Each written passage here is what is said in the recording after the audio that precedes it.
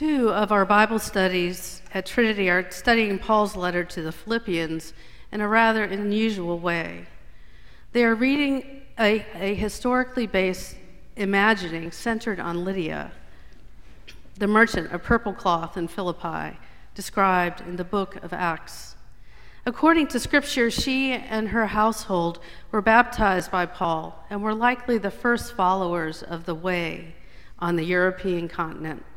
Like Mary of Magdala, God places a woman, Lydia, in the lead.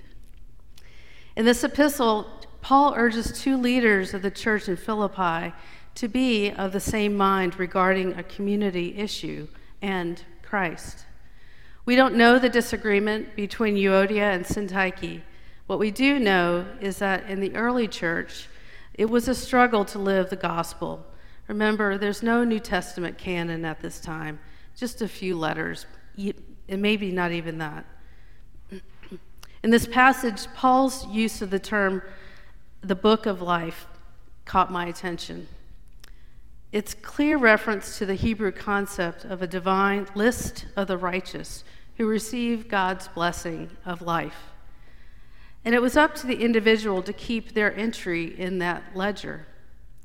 After the Israelites create the golden calf, the Lord says to Moses, "Whoever has sinned against me, I will erase from my book."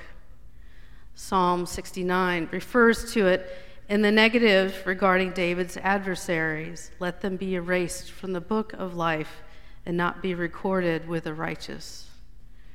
In the New Testament, the term is enhanced with more descriptions of what eternal life might mean.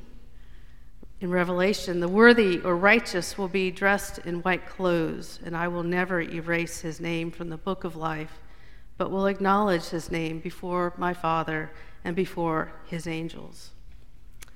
A secular corollary for the time in first century Rome would be to have your name erased from the register of the empire.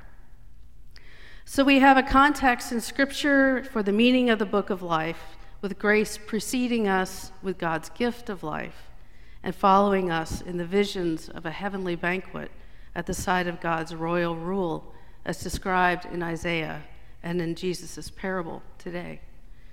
The parable of the king who gave the wedding banquet for his son is the third in Matthew's series of kingdom parables given in rapid succession. The parables are Jesus' response to the chief priests and elders in the temple when they question his authority. But unlike the two previous parables, the parable of the two sons and the parable of the vineyard owner we heard last week, Jesus adds a cautionary message intended for his followers, so that they may not assume that they are automatically written in the book of life. Just like weddings today, a wedding banquet is something planned for in great detail. Invitations are sent out with ample warning to attend. It's a preposterous situation that we find here today, though. God, symbolized by the king, has prepared a feast for guests to enjoy and to celebrate his son, Jesus, of course. And upon sending his slaves, the prophets, out to summon the guests, the leaders of Israel, they do not come.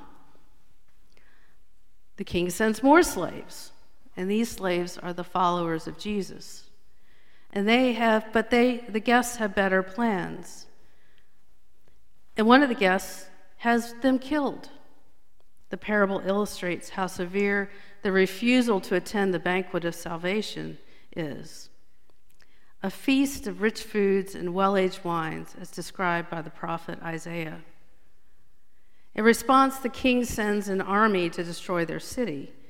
Matthew is writing in the latter part of the first century and alludes to the destruction of the temple in Jerusalem in the year 70 by the Romans. Since the people of Israel, the original guests, refused to celebrate the Son, the king moves on and gets a different group to attend.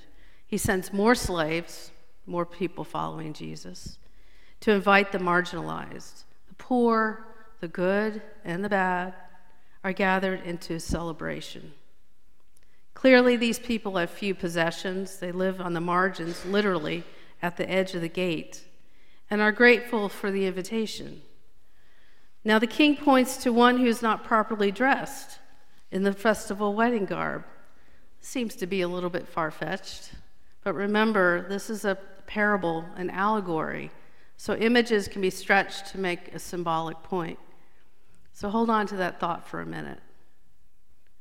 Back to the book of life. How are people counted in this book of life? Is it because they are God's chosen people from Israel? Maybe, maybe not. Is it because they're followers of Jesus? Yes, no. This parable is about our faithfulness to the Word of God and our response to His call on our lives. For the Jews, it is following the Torah given to them by a fearful God, a God who loves His chosen people by giving them the law and sending the prophets. God intended them to share the justice and mercy of Yahweh with all nations, with all people, but it just wasn't working. God sent His Son Jesus to be the Savior of God's people, a Messiah. He also came to save the rest of us. In our parable, the man the king called friend, back to him with no wedding robe, is a person who said yes, just like the son in the first parable in our series several weeks ago, but has done nothing to further his journey in faith. There's no life in him in accordance to Jesus' teaching. There's no goodness in him, no worthy response to God's call on his heart. He accepted the invitation to the gospel, but he did not live according to it. In fact, he's silent when asked what he has done with his life. Why has he not prepared for this wedding feast? And the man is taken to the place of weeping and gnashing of teeth. For many are called and a few are chosen, but it's not about proportionality. Jesus is laying out the truth about life to all in this context of conflict with the Pharisees.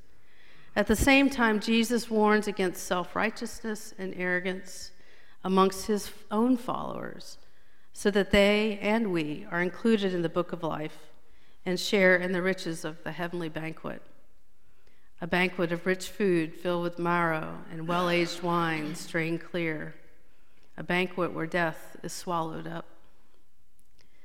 Paul is more tender with his words to the faithful in Philippi.